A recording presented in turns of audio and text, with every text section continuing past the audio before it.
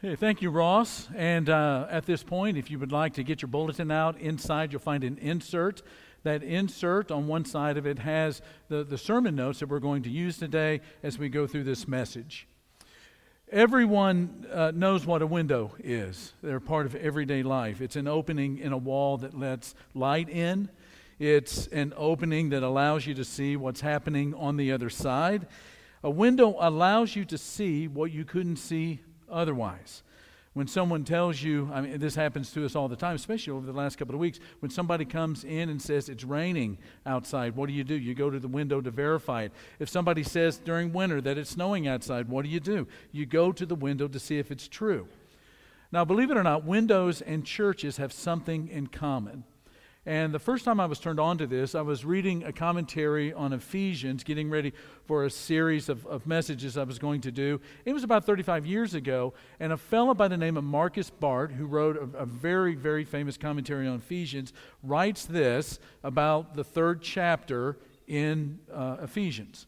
And he says, by its very existence, the church is called and equipped to be the theater of God's works. That we display what it is that God is doing in the world. In other words, this way, the church is God's display, His picture window for the benefit of the world. So when we think about the church and we think about windows, consider this, that the church is the window by which God's intentions and actions become visible and verifiable in the world. That the church is the window by which God's intentions and actions become visible and verifiable to the world. The church is the proof of the gospel. In other words, the church allows the world to see the God-alternative life. The world sees in the church what God is up to with the gospel. That the rumors of complete forgiveness are really true. That the hope for a life that is stronger than death is real. That a peace that defies description is experienceable. That an inexpressible joy exists. That life with God is better than advertised. That there is a love beyond imagination. And that becoming a different kind of a human being is possible. And it's visible and verifiable in the church. The window that is the church is how the world can see God reversing the effects of sin. The history of sin, as you know, is a history of the division, the separation, the fragmentation of just everything that God created. Its impact is felt first in the separation between God and human beings. This is Genesis chapter 3. Even creation itself falls under the curse because of sin. That's the language in Genesis 3 of the thorns and the thistles. Human relationships begin to fall apart too. I mean, one of the things that happens in Genesis chapter 3 leading to Genesis chapter 4 is that not only are we separated from God, but we begin to separate from each other, and we go from eating a forbidden fruit to killing a human being. So sin is the dark and evil force that pushes everything and everyone apart.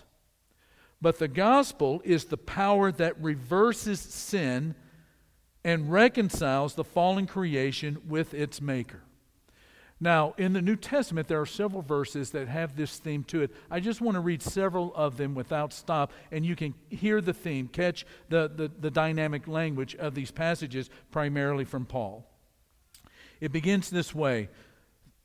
God, through Him, is reconciling to Himself all things, whether things on earth or things in heaven, by making peace through His blood shed on the cross. His purpose was to create in Himself one new humanity out of the two, thus making peace, and in one body to reconcile both of them to God through the cross, by which He put to death their hostility. His intent was that now through the church, the manifold wisdom of God should be made known to the rulers and authorities in the heavenly realms according to His eternal purpose that He accomplished in Christ Jesus our Lord. This mystery is that through the gospel, the Gentiles are heirs together with Israel, members together of one body, the sharers together in the promise of Christ Jesus. And then at the end of the New Testament, the vision of a great multitude that no one could count from every nation, tribe, people, and language, standing before the throne and before the Lamb.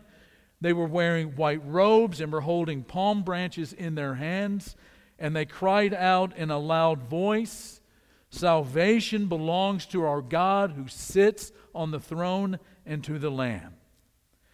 At the heart of those passages is this: that God is restoring oneness to His creation, and the church is the evidence.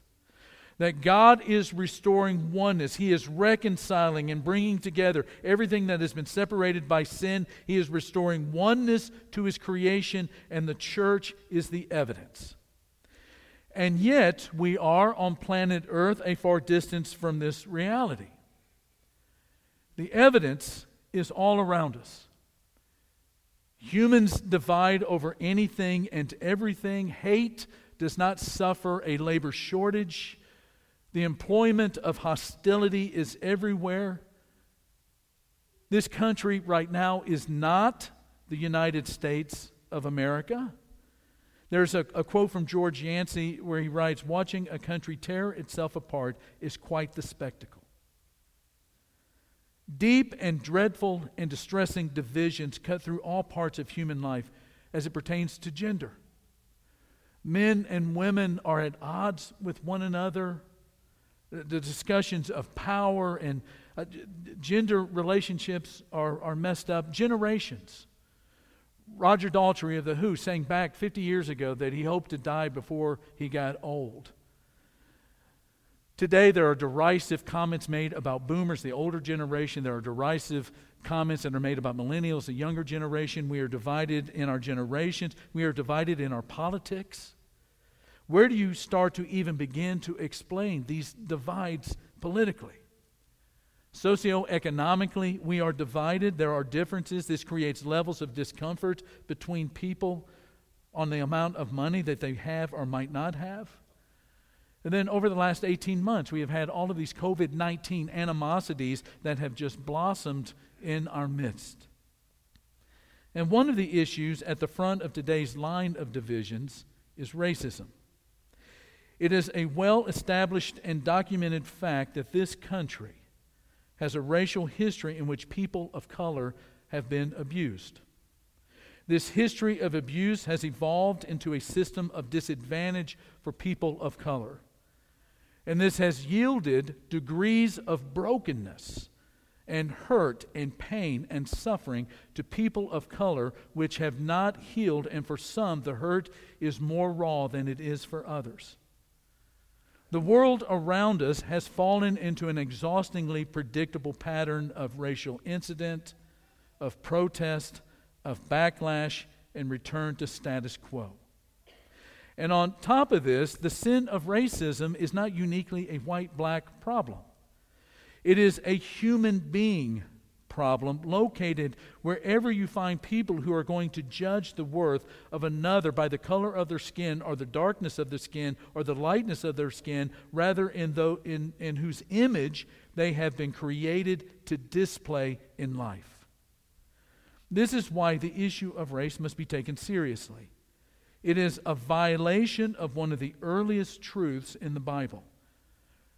17 verses into the Bible, into Genesis chapter 1, we read that God created mankind in His image. In the image of God, He created them. And folks, there's a reason why humans are not getting to where they need to be on this subject. And these reasons, as disciples of Jesus, should not be surprising to us. First, humans are fallen. Racism is a byproduct of fallen humanity. And again, that should not surprise us. Humanity in its separation from God is confused about the worth of a human being. And this is not just an issue of race. Think about it in terms of abortion. And the number of abortions that happen in this country every year, it's over confusion, the worth of a human. How about sex trafficking? Confusion over the worth of another human being. War begetting war begetting war. Confusion over the worth of a human being. and self-centeredness and arrogance and hostility and fear describe the history of human relationships. And Paul, in Romans chapter 3, gets straight to the point. He says, all have sinned and fall short of the glory of God. But there's a second reason why we struggle with this issue in the world around us. Humans face a supernatural adversary. As wicked as humans can be on their own, they have help to become worse. The greatest trick the devil ever pulled was convincing the world he did not exist. And Satan, the Satan we do not see, nudges people in our world into evils they don't even see because they no longer see the devil. But Jesus did. And Jesus described the work of Satan in the world this way. In John 8, he says, Satan was a murderer from the beginning, not holding to the truth, for there is no truth in him. When he lies, he speaks his native language, for he is a liar and the father of lies. And then it's not only the fact that humans are fallen or that humans face a supernatural adversary in this world, but humans, all of us, we exist in a present darkness. Human fallenness coupled with an active Satan in the world creates what Paul calls in Galatians chapter 1, the present evil age, and what he describes in Ephesians 6 as this dark world. Is it any wonder when we think about those three things that all progresses without God become stalled? Is it any wonder that sometimes it even becomes worse? To hearken back to a sermon that was preached over 50 years ago, Martin Luther King Jr. reminds us even to this day that returning hate for hate multiplies hate, adding deeper darkness to a night already devoid of stars. But here's the thing. In the middle of this darkness comes a light, a community of people that is called the church, the body of Christ. The lives of disciples become that window through which the world sees what God is doing in the world. We are participating with Jesus in His work that John, his best friend, said at the end of the New Testament and at the end of the first century, that Jesus appeared to destroy the devil's work. The church, as His body, follows in His steps. And the church today continues the work of Jesus to destroy the devil's work that is in the world. Now, to be clear, the answer to racism is not in the hands of activists or secular strategies. The gospel lived out in the lives of those who are born again and in whom God's divine power is at work, changing their lives, is the answer. The world we live in needs the church to be the church. The world needs the people of God to stand out in this pessimistic moment of history with the optimism of the gospel to change minds and hearts and souls and lives. That is the hope. The world needs the kingdom of God to be that disruptive beauty of forgiveness and reconciliation and to visibly demonstrate the healing power of the gospel. I say this as humbly as I can. It is a beautiful thing to overcome racism. And it is a beautiful thing to say, I'm not racist.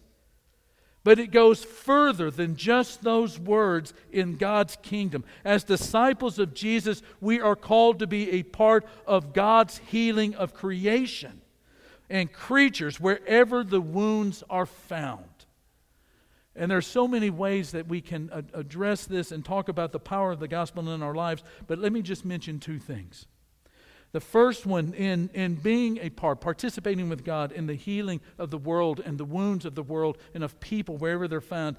Number one, we love all people like Jesus loves all people. We love all people like Jesus loves all people. Jesus' life drew people like a magnet. He went into their lives and drew them in their lives into His.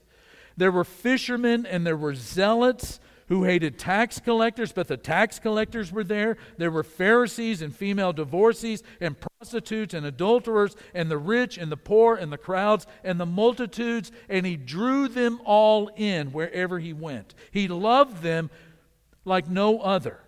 It was the healings, the teaching, the conversations at dinners, the conversations at wells, the feeding of multitudes, how he treated foreigners, how he touched untouchables that were indications of his heart for other human beings. To love people like Jesus demands a heart for people like Jesus. We love people more deeply and more profoundly with each passing day, loving others like Jesus. The world should be able to look into the window that is the church and see proactive relationships of authentic love between people who do not look like each other, that draws them into the kingdom of God and gives the gospel of Jesus a hearing. So first, we love all people the way that Jesus loved all people. Then number two, we labor, we work for oneness. We as disciples of Jesus share an overarching identity. We are in Christ and we are one body. Paul writes in Ephesians 4, make every effort, that is, work at it, to struggle, to labor, to keep the unity of the Spirit through the bond of peace. There is one body and one Spirit, just as you were called to one hope. When you were called, one Lord, one faith, one baptism, one God and Father of all, who is over all and through all and in all. One. To be one, truly one, means to rejoice when a brother or sister has a reason to rejoice. And it means to weep when they have a reason to weep. We must be intentional in our becoming one. God's work to reconcile us to Himself and to one another is intentional work. And our work is to make every effort to keep that unity of peace and to demonstrate oneness in a world that is dying not only just to see it, but to live it. It's not easy and it requires daily diligence, but let us never forget that to be in Christ is to be one with Christians. The gospel calls us to more than coexistence. The gospel calls us to more than toleration of each other. The gospel calls us to a love that integrates our lives and makes us truly one as only God can make us truly one. And quite frankly, this goes way beyond just the issues of race. It goes to all of the issues of this age that divides us. And this is why today our church is launching a new ministry dedicated to helping our church family to truly integrate and experience into one body. The name of the ministry is going to be One Body. It explains exactly what it is. The goal is stated this way: oneness in Christ among all brothers and sisters, regardless of race, ethnicity, political party preferences, generation gaps, socioeconomic differences, or educational backgrounds. The ministry will encourage and help foster and develop a truly integrated expression of faith among a multidimensionally diverse group of people. Now, one of the blessings I have received in this church, as each of you have experienced this as well, is profound friendship with people who do not look anything like me. I think it is one of our strengths as a church and a witness to the influence of the cross in our lives. But we are not perfect. And no one would argue that we are. Our work as the people of God to be the church is not finished, nor will it be until the day that we see Jesus as He is. But the church needs to be the church for the world as it is. And I think that it will be a beautiful day when people in San Antonio begin to hear of a group of people who have this uncommon community, this unique union with each other, where every word is evidence of grace, where every action is drenched in generosity, where every relationship is proof of love, where every heart beats as one, where all are not only welcomed but embraced in the gospel. And when they hear about that church, they go to the window that is that church to see that it's true indeed. Before we sing our next song, one of our shepherds is going to make an announcement.